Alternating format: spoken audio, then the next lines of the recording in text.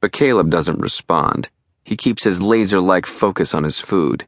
He slides a cooked egg on each biscuit, painstakingly drizzles his Mornay sauce over everything, then dusts it all with a Cajun spice blend, garnishing with diced parsley.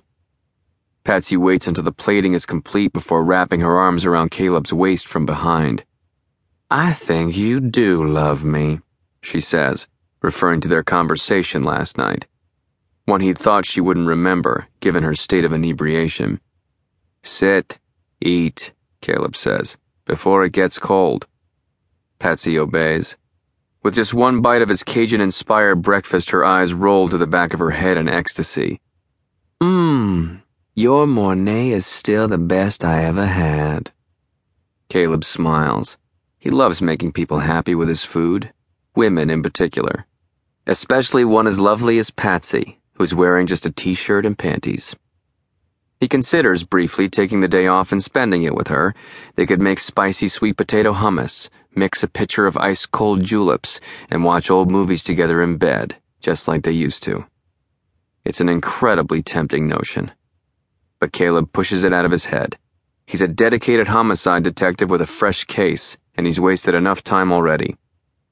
After a lingering kiss on the corner of Patsy's lips, Caleb is out the door before the Times-Picayune lands on her welcome mat.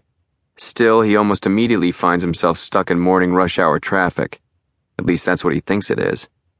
He considers flipping on his police siren, but it looks like a parade of some sort beginning to form on the outskirts of the French Quarter. Just another day in New Orleans. "Screw it," Caleb mumbles, and pulls a squealing U-turn. Instead of inching his way to his office at police headquarters on South Broad Street, he decides to head for the New Orleans coroner's office less than half a mile away. Rex, the longtime parking attendant, waves hello as Caleb pulls his black Charger past the security gate and into a spot reserved for visiting law enforcement.